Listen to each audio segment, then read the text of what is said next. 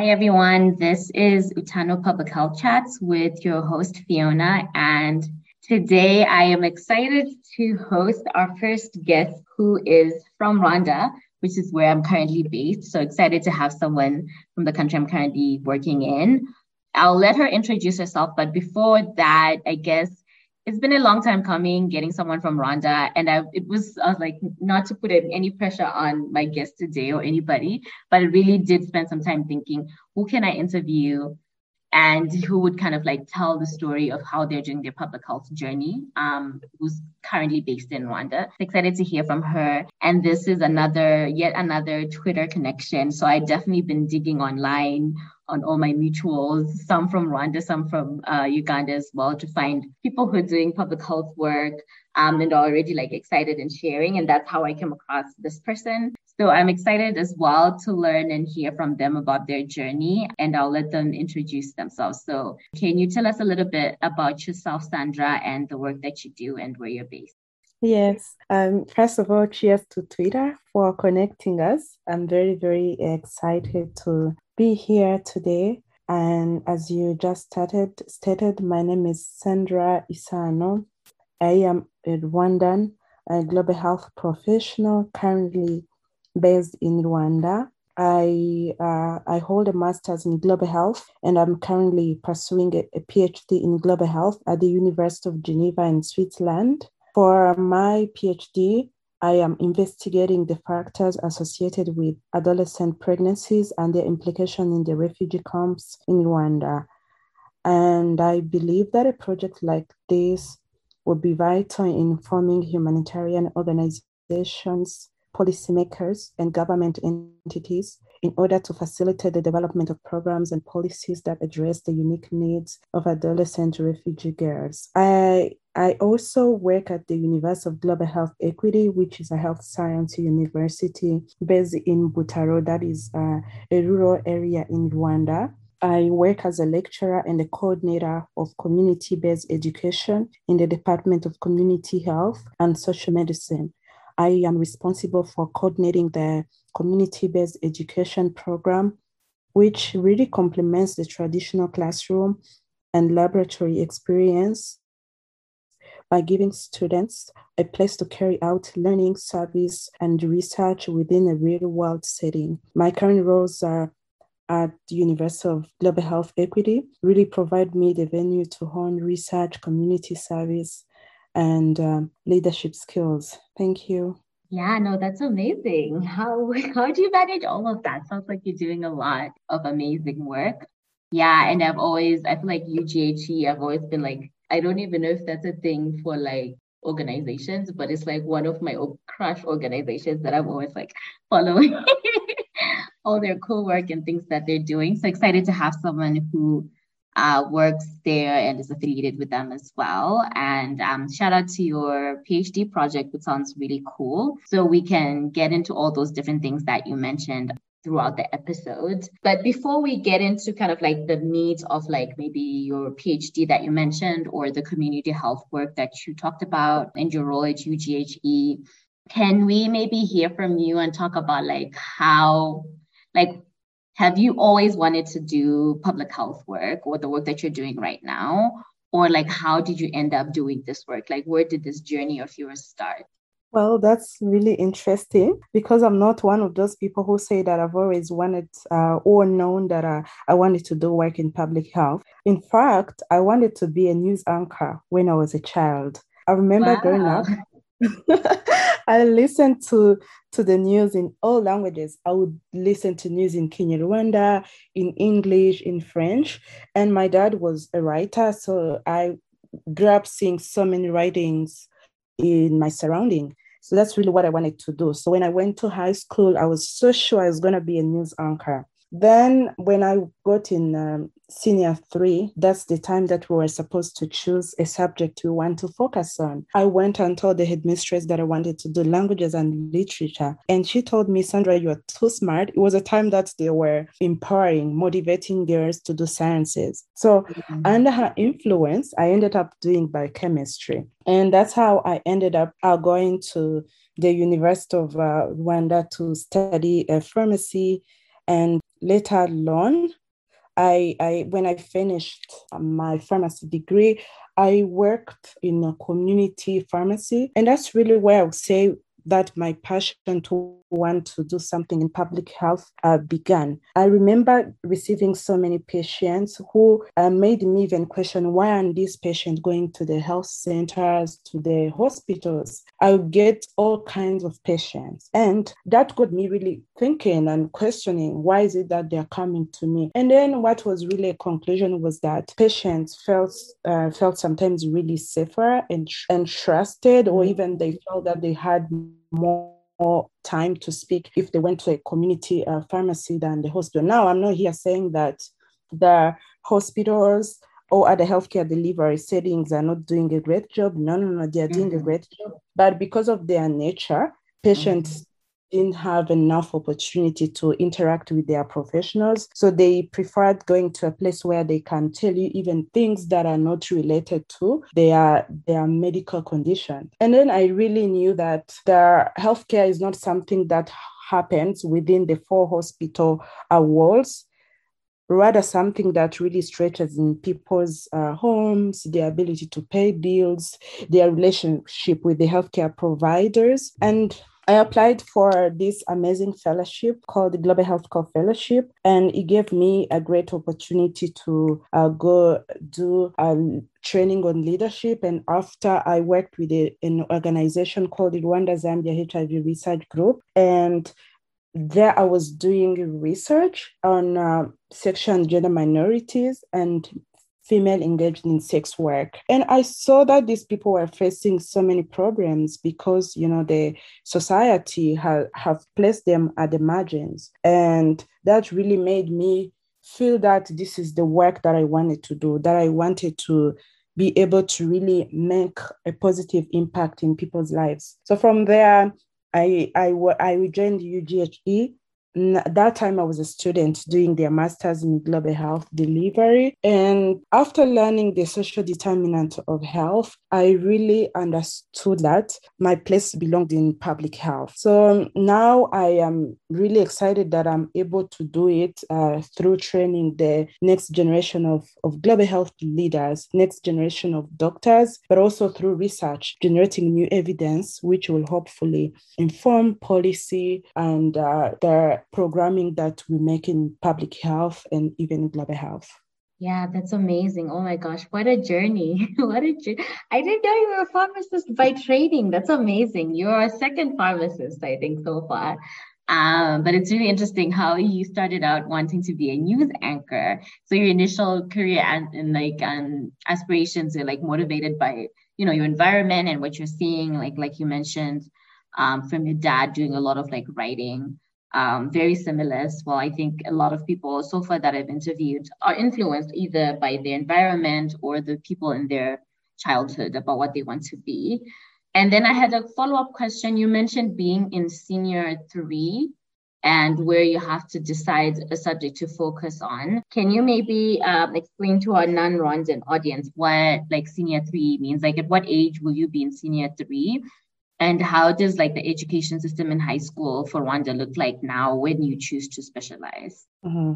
Thank you so much for that question. So senior 3, that would mean that you are in your 3rd year in high school. In Rwanda, primary school is 6 years, and then you do 6 years in high school. But those 6 years are divided into 2. You have 3 years where you're doing the general, really all the subjects. Mm-hmm. And when you finish the first 3 years, you're supposed to pick a course, basically like a combination that you focus on. Some combinations are on languages and literature, mm-hmm. Others are in humanity, and others are science. So for people who want to do public health, global health, or medicine, you are expected to choose something that is science related. Okay. And in your case, you were kind of like encouraged to choose the science route because they kind of saw your potential and wanted to have more girls. Yeah, it was never something I wanted to do, but I don't regret it. I think this is where I belong. Shout out to the people who pushed you. Yeah, it's really interesting how sometimes it's like with careers and choosing, the stories always start earlier, right? And also even especially at the high school point, I think guidance is so important in the schools, and like having either mentors or people who kind of see whether like it's your passion or your talent, whatever it is, right? To kind of suggest different things. And sometimes, sometimes it works out great, like in your story. And sometimes people really get pushed into Exactly. things where they're like, this is not what I wanted to do. But just like keeping that in mind that our parents, our teachers, different people, at different stages in our life influence and inform the choices that come in front of us for careers. So for you, that pushed you to the biochemistry route, and then you ended up at, you said, University of Rwanda, right? Doing Yes. pharmacy, and Mhm. that's a 4-year degree at UR. That's a 5-year degree. Oh, well, also you guys do the 5-year route. Yeah, I learned from our last episode that they're different. I thought it was Yeah. a pharmacy degree, but it turns out there's slightly different ways you can end up. So you did the 5-year in pharmacy and actually worked as a community pharmacist, it sounds like, for a while. And were you working as a community pharmacist here in Kigali as well, or Yes, outside? I was working in Kigali that time. I worked for 2 years in Kigali. Okay. And like when you say, I'm just thinking in the context of Rwanda, when you say community pharmacists, are those like the ones, for example, like if I go to the shops in Remera and I go to a pharmacist today, is that a community pharmacy? Yes, those are community pharmacies Okay. because you also have the hospital pharmacies. If you went to King Faisal, you find the Mhm. hospital. So that one, the ones that we tend to see, sometimes they are called the retail pharmacies, but they are Okay. really also community pharmacies Because because it's where you live. you, Yeah. you deal with so many community health problems. That's true, because I will sometimes show up and just say, I have this. I think the other time I burnt myself a couple months ago. And I went to the pharmacist, you're right. I didn't go straight to the facility. I first went to the pharmacist and I was like, okay, I have this like burn on my leg. What should I put on it? You're right. And then in that way, pharmacists then become the first, in terms of health workers, they become the first line of entry, right? For those Yeah, they community really pharmacies. are. Yeah. For actually many of the health conditions, Mhm. a lot of people choose to go to the pharmacies, although it's not encouraged for some of the health conditions where you need to be tested, you need to do some lab tests. It's not recommended, but my understanding is that people prefer pharmacies just because you can walk in and you probably you get the personalized care. You get to speak with this person for as long as you want. You are their customer and they want you to come Mm. back. So it's more of, I think, a good customer experience. Again, I remember we were doing a program and we were encouraging pharmacies to send Mm. clients of sexually transmitted infections to this institution I was working with. And it was Mm. really difficult because we were telling them to send clients that they would have otherwise treated to us so that we can do the testing and everything that needs to happen before you confirm that someone has a sexually transmitted infection. And it was very difficult to even get people to come to us because they would still get the medicines from the pharmacy. So I think Mm. it's a common practice, but it's not a great practice, I would say. Right. If you're thinking about like holistic care and like you said, like actually doing the testing and a full consultation, sometimes you come in with one symptom, but it might be related to like many other things, right, with your body. Yeah. But yeah, also like that's me speaking as a public health person, but I'm also just thinking as like a regular person that I'm like, yeah, pharmacies are so much easier. One, because they tend to be more of them than like actual facilities, right? Because like you said, they're commercial, they're selling things.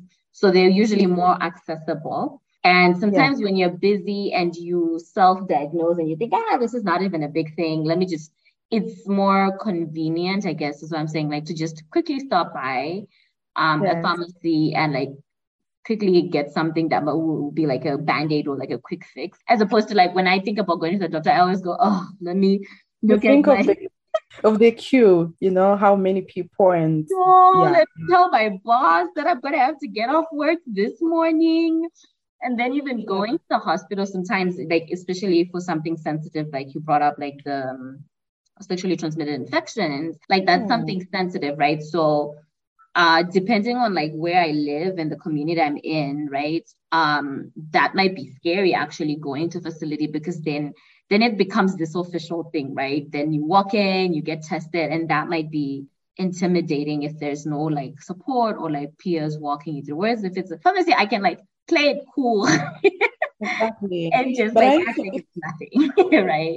and Wow. it's not really entirely bad. I think if they were given capacity, like for example, some of the testing, rapid tests, which I believe they can do. If Uh, we can trust community health workers, if we can train community health workers to do malaria testing, to do pneumonia testing, we can also trust healthcare professionals to do the same. So I do think it's mhm. really more a matter of capacity building and maybe having facilities that can accommodate all the work that we would want them to do, but it's still a good place. It is a good place. Yeah. And I'd never, yeah, because I don't have any pharmacy background, of course, in before this podcast.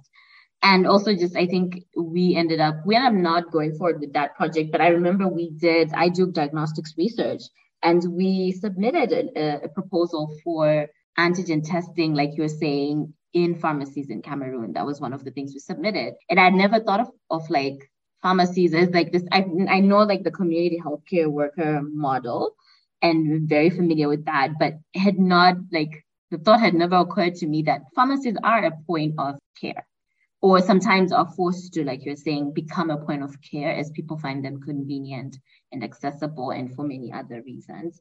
So it's really interesting how we can be creative in our solutions. And like you said, we think about capacity building at different levels and places of care that people might not necessarily think of. Oh, if you're sick, go to a pharmacy. People just rush to think about your clinic or your hospital. But yeah, that's great. So you did a pharmacy training, you worked for a couple of years as a community pharmacist, and it sounds like your experiences there is kind of what opened up opened you up to. I loved how like you experienced the things first. This is something I found interesting in your story so far. You experienced the things first as a community pharmacist, and then it sounds like you went to school for your master's, and there's like it sounds to be like you'd already seen the social determinants of health. It's just that once you went to school, you now had the words for it, right? The vocabulary to say, Yes. oh, this is social determinants of health, people being able to come to you as a pharmacist and maybe not talk about directly their health, but other things that will end up affecting their health, right? That is social determinants of health. And it sounds like the master's program that you mentioned at UGHE and your GHC fellowship were very like influential. So which one started, the fellowship or the master's for you? In terms of their inspiration, I would say that really what started was my work in the pharmacy. Mm-hmm. And I remember really going back to the classes we're doing. I later on, retrospectively, I realized that most of the lessons were really skewed towards curative practices like dispensing medications in the hospital. And working in the pharmacy, I would say really it made me realize that I was dealing with only the tip of the iceberg. As again, it was very clear to me that the source of patients' ill health often lived outside the hospital walls. And the fellowship happened right after the pharmacy. And during the fellowship, partly I was in Zambia, and the other part I was in Kigali with the Rwanda Zambia HIV research group. And the works that I contributed on were mostly on men who have sex with men and female who are engaged in sex work. And I working with several advanced researchers studying antiretroviral therapy, compliance among MSM in Kigali and Zambia. It really helps me to really now see these problems. And that time I wasn't really, this vocabulary of social determinant of health was non-existent in my code book. And then when I at that time I really knew that what I wanted to do was to solve problems. And going to UGHE, the university is really centered on the idea that health is a human right, and that we should understand healthcare in a holistic way. And that's where social determinant or condition in which people live in, grow in, work in, influence who gets ill or who even recover and all that. So when I was doing my master's, everything was centered towards equity and social justice.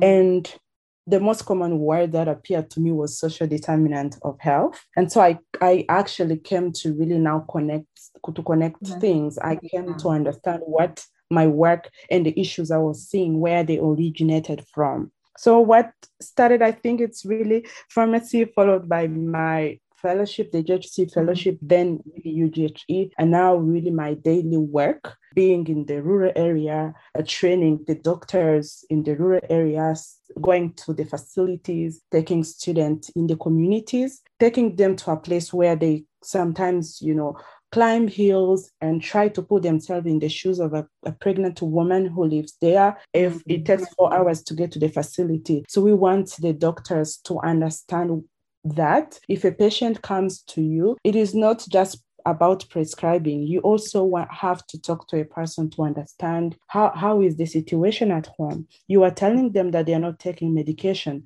but is it really that they are not taking medications, or there are other problems, or they don't even have food, that they can't take medications, or there are a lot of maybe misconception in the community where they live. People don't trust the people trust the traditional healers. So we really take them in those conditions, in those situations. We sort of create a simulation experience so that they can learn. And to me, the social determinant has now become more apparent. It's like my everyday work. Yeah, you get to see it.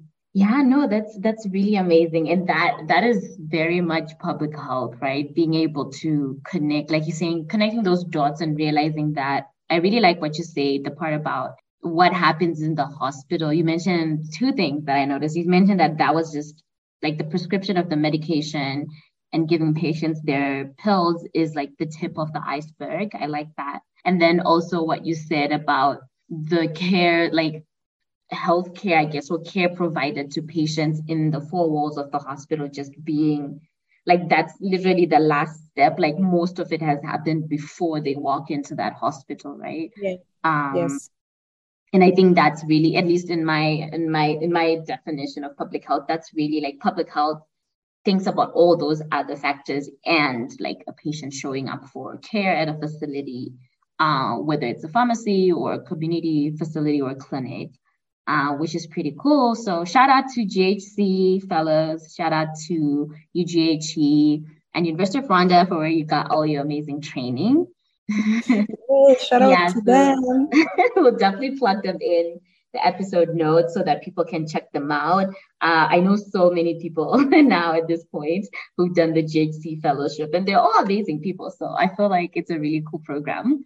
And then maybe, so you do the GHC fellow, you do your master's, and you, like you mentioned, UGHE was very crucial in kind of like framing the way you look at public health. But before we talk about how you define public health, can you maybe then talk about the work that you do now? I know you talked about it a bit at the beginning. You said you help train doctors. You said you're a lecturer at UGHE, and you now work with these doctors doing community-based research, it sounds. Can you maybe describe for us, like for maybe somebody who then listens to this and they say, oh, I want to be like Sandra when I grow up. Like, what does that look like for you? Like, what's a typical day or typical week look like for the work that you do specifically with the community-based?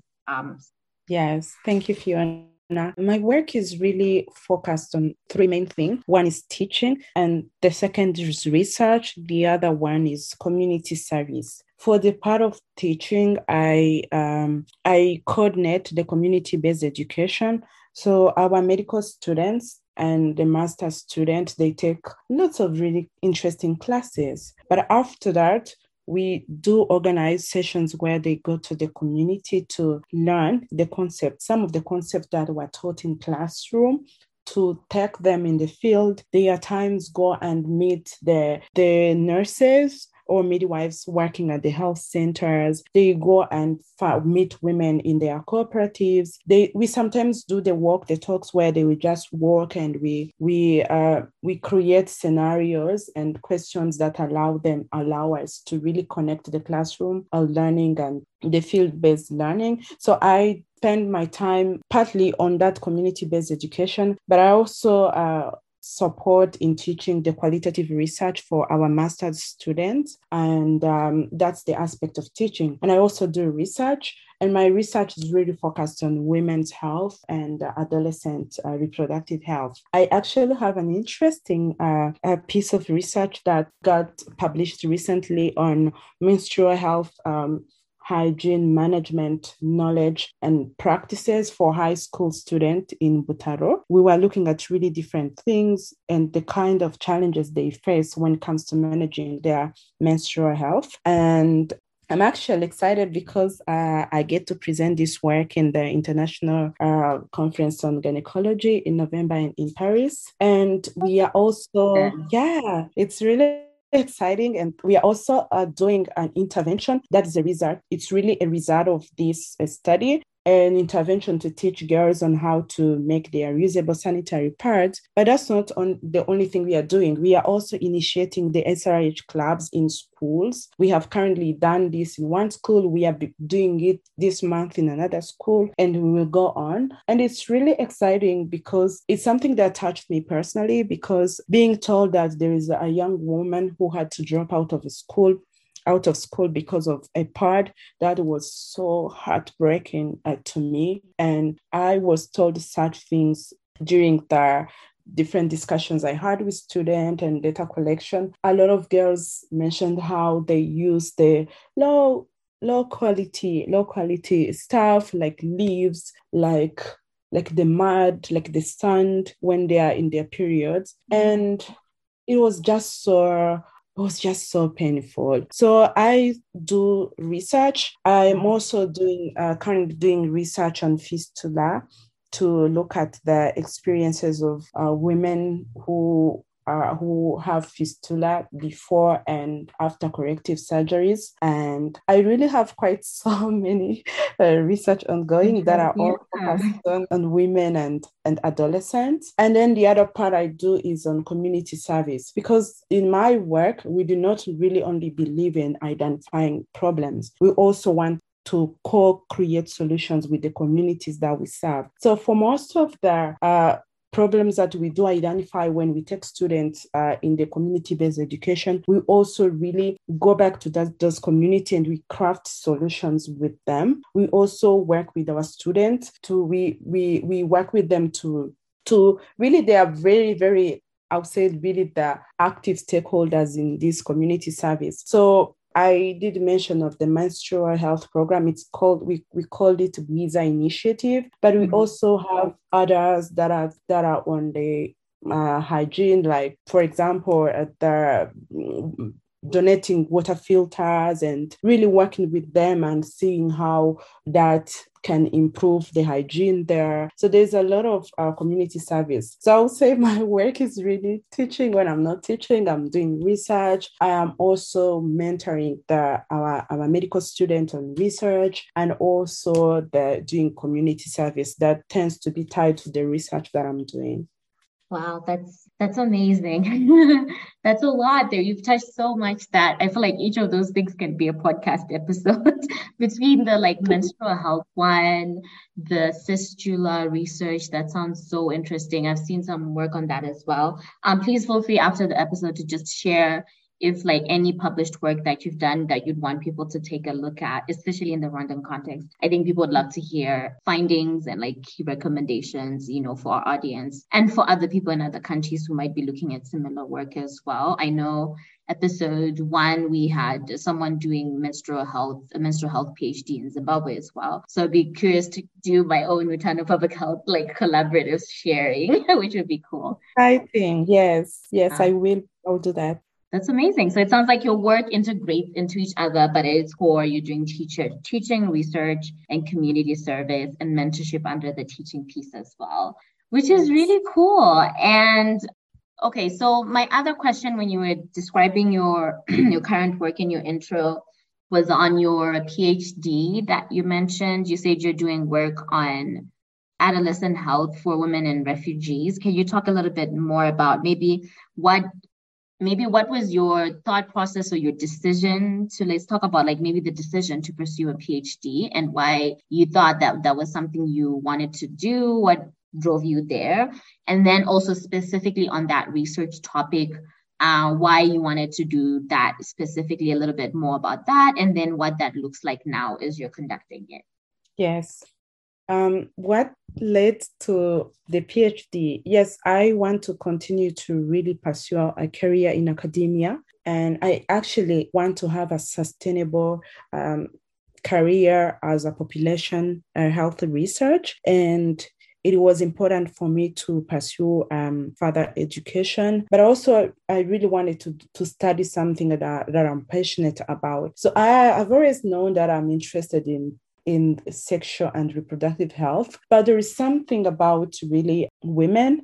That's really where my passion is. But I also wanted to do something meaningful. And you might know that refugees are among the most vulnerable population. You can imagine being in a foreign country when you are under the status of refugee. And there has been other research that were published, and they all noted that teenage pregnancy was one of the top problems that were experienced. So I did reach out to different humanitarian actors that are working in the refugee camps. They had some unpublished data that could really show you that teenage pregnancy is still a problem. So I guess that's really where I got the idea, wanting to contribute to the existing body of literature on the teenage pregnancy generally in Rwanda, but really focusing on the one of the group that I think is very vulnerable, which is the adolescents in the refugee camps. So that's really how I ended up choosing them. And currently, the study just really started. I'm just a first year PhD student, and I have a lot to do on that research. But currently, actually really gathering the existing literature, what other people have done, and really justifying why my research has to happen now. And I am about to begin data collection, and this should happen early next year. I really want to gather different pieces of information. One will really be with teen mothers to understand their experience. How were they able to navigate pregnancy? What support exists in the refugee camp? Did they have the information they needed? What do they perceive, or what do they think were the causes or the factors that led to their pregnancy? I also want to understand really what happens when a woman gives birth. What happens? Do they have if they wanted to go back to school? Do they have the what are the enablers? What are the blockers? And when they get at school, what happens? What are the available resources that make reintegration easy? I also want to talk to their parents and to other people who provide the SRH services in the camp. And in the end, I am looking at creating a solution or something. It's also more of really an action research, where in the end we want to come up with a tool or something they think might work for them, that will be created or co-created based on the research findings, but also really based on their knowledge and with also the interaction that I plan to have with different stakeholders doing the humanitarian work in the refugee camp. So I'm really, really so excited about this research. And I'm also really very excited about the information that I'm finding. I guess oftentimes when you are, of a topic, you think that you are an expert in code, and that really limits what you can learn. So I am glad that I'm no longer in my comfort zone, that I'm doing a lot of research on that, and so much looking forward to the future. Yeah, you're right. This is the third time. This is like I feel like your project is really exciting. I'm excited to hear more as your journey continues. And then specifically on the humanitarian aspect, when you're working with the refugee population, I think this is the third episode. We've had a guest. I think our last episode was actually with someone who is a humanitarian worker, and they do safeguarding work in Sudan. Am I getting this right? South Sudan. And then in the episode before that, we were actually talking about how public health involves a lot of populations that are usually, not on the forefront and tend to be, like you said, vulnerable and marginalized. And the issue on immigration and like refugee health really came up. So it's really interesting. Now we have this episode and we have you doing a PhD work to kind of actually say, okay, what's going on and why is it going on this way? And then what happens when, these instances happen. So pretty excited to have you add to the body of knowledge, which is always exciting. I definitely also enjoy research. So always excited when people share about like the research they're doing or their findings. So please keep us posted. I'm noticing now that we've been having so much fun and we're running out of time. But maybe if you could share, I think we've heard so much about, like we've talked already about why you pursued a career in public health after your basic training. And we've talked about like the things that motivate you and your passion and why you find meaning and impact in the work that you do. Can you maybe share, based off of all the things that you've shared about your journey so far? Okay, before we get into the deep one, maybe let's just do, what is your favorite thing? You say you do teaching, you do research, you do community service. Of all the things that you do, what are your favorite things about, like either the favorite specific things that you enjoy doing, or like, what is your favorite thing about working in public health? Well, that's an interesting question. But if I were to share something that I find interesting, is really the synergy that happens when we work together, collaboration. So there's a lot of power that lies in the community and in ours, even in our colleagues. So I'm really motivated by what we can all achieve when we work together. So that's really something that motivates me. Well, I hadn't even thought about that. That's a good different answer. Thank you for that. Yeah, you're right.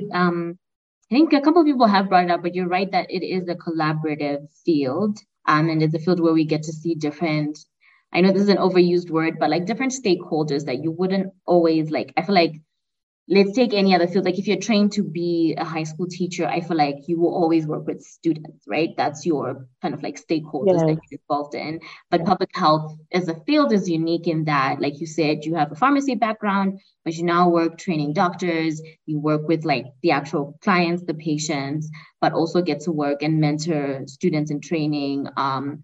And like even working with, like you mentioned, for your PhD work, different actors in the humanitarian space, people who lead these refugee camps. Those are all different groups of people, right? That you wouldn't otherwise work with on a day-to-day. So you're right, that's a very specific feature of public health, which is really fun and cool. Yeah, and then maybe for one of our last main questions, can you also kind of adding on to like your favorite thing about public health, would you also define like what would you say, like how would you define public health for yourself? Or like when you say I work in public health or global health, I know people use those terms a lot of times interchangeably, but like what does that mean to you and how would you define that?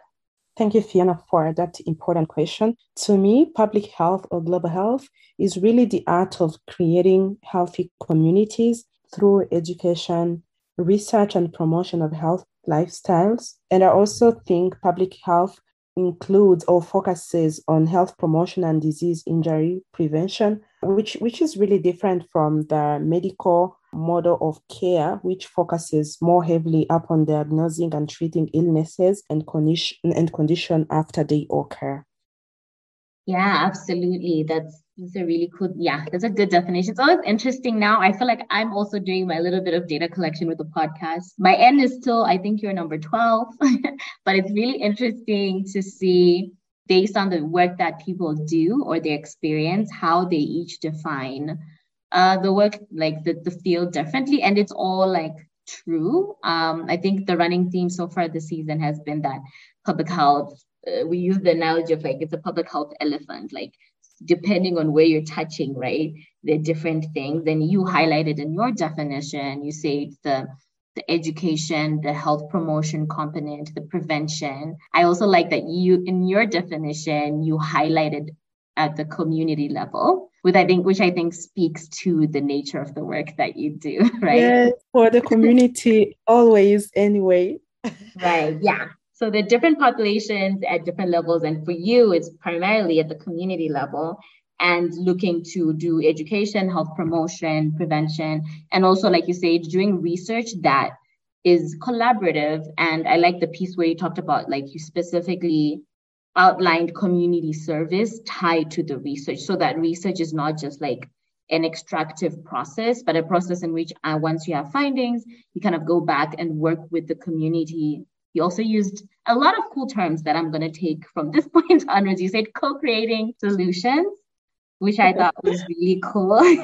And we'll be using that. I like that idea of like, yes, we had a research question, we collected the data, but what's the way forward? And like, how do we pull in, the communities that we are doing the research with to come up with these solutions? And it's problem solving as well. All very good stuff. And I think all very much public health and global health. So thank you for that. As we wrap up, actually, no, before, I think we've been way too positive. We talked all about the lovely things and things we learn. Before we do words to the wise, can you say, you can pick from these two questions, either one, what are like your least favorite things about working in public health?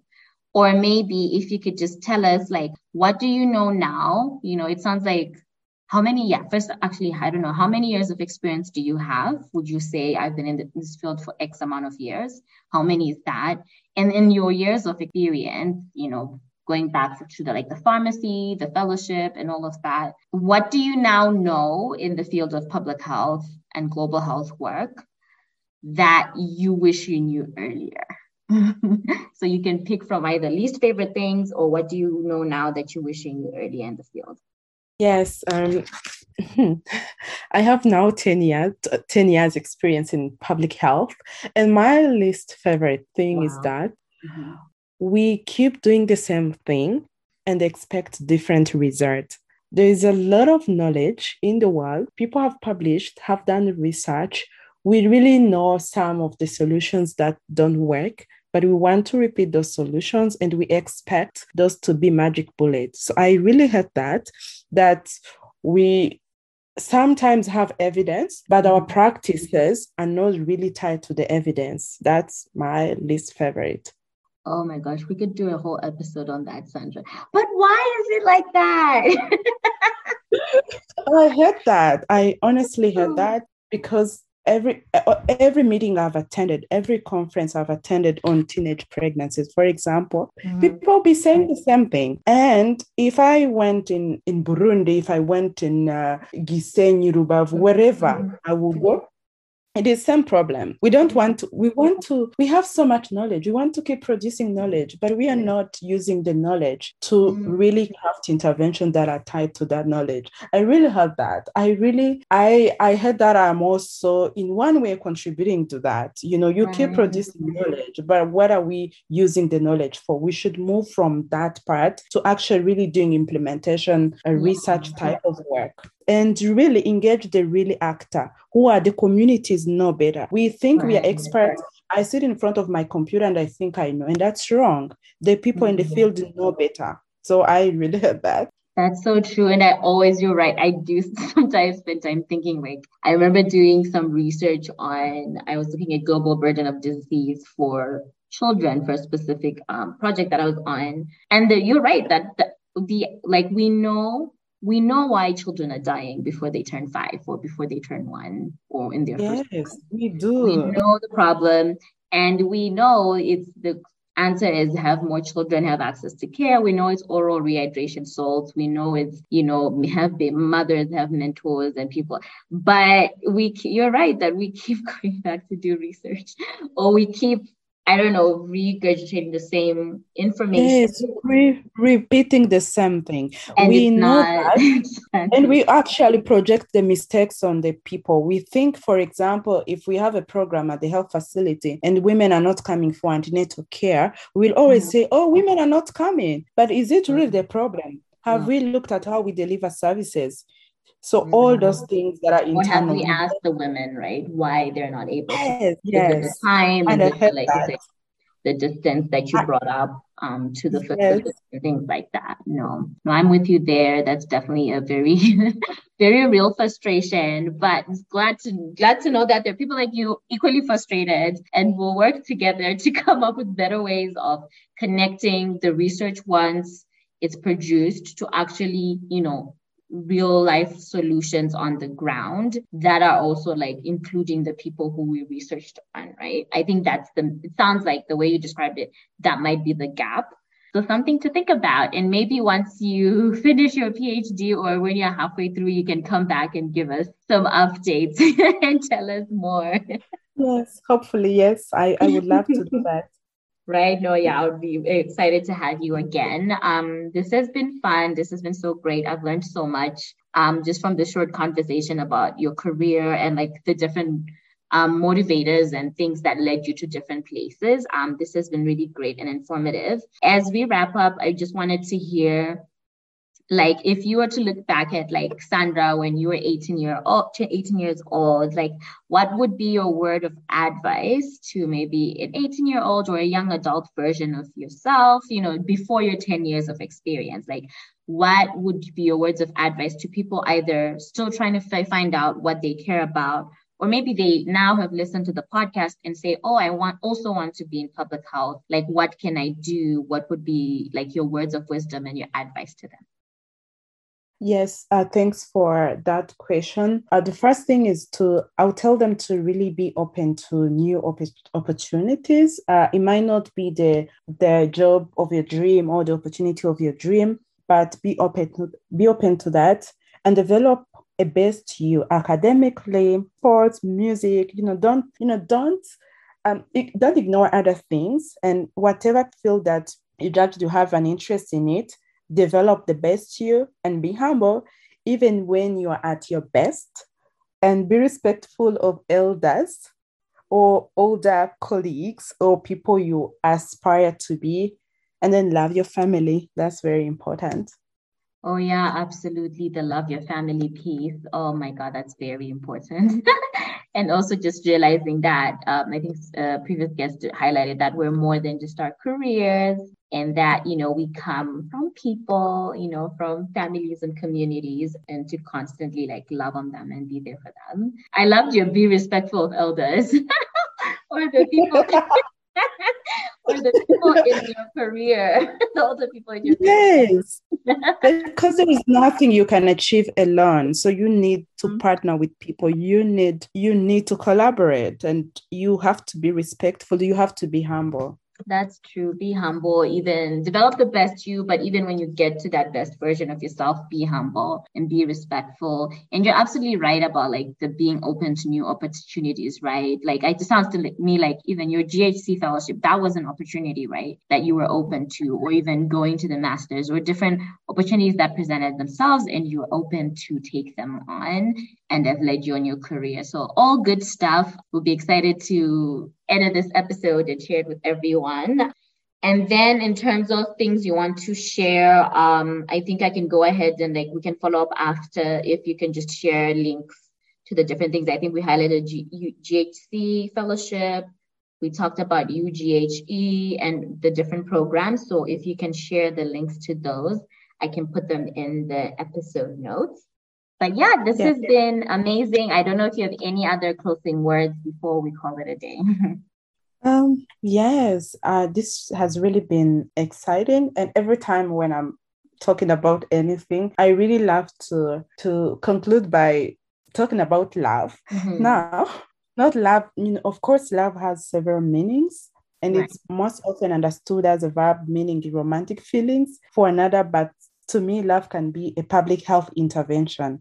Mm. So what I'm referencing here is the application of the science of a socio-ecological model. It's really an evidence-based prevention framework where a person's health and well-being are inextricably linked to his or her immediate and extended environment. So moving from the individual outward, family, community, and the global environment impact the health of an individual. So relationship with family, schools, workplace, and the social connection to community all influence the trajectory of health. So let us be love, let us spread love, and let us center love. Thank you. Amazing. Oh, this is just perfect. Oh my God. I won't even add to that. I'll just let those be the closing words. Thank you so much for your time, Sandra. This has been Utano Public Health Chats with your host, Fiona. And today I was hosting Sandra Isano from Rwanda.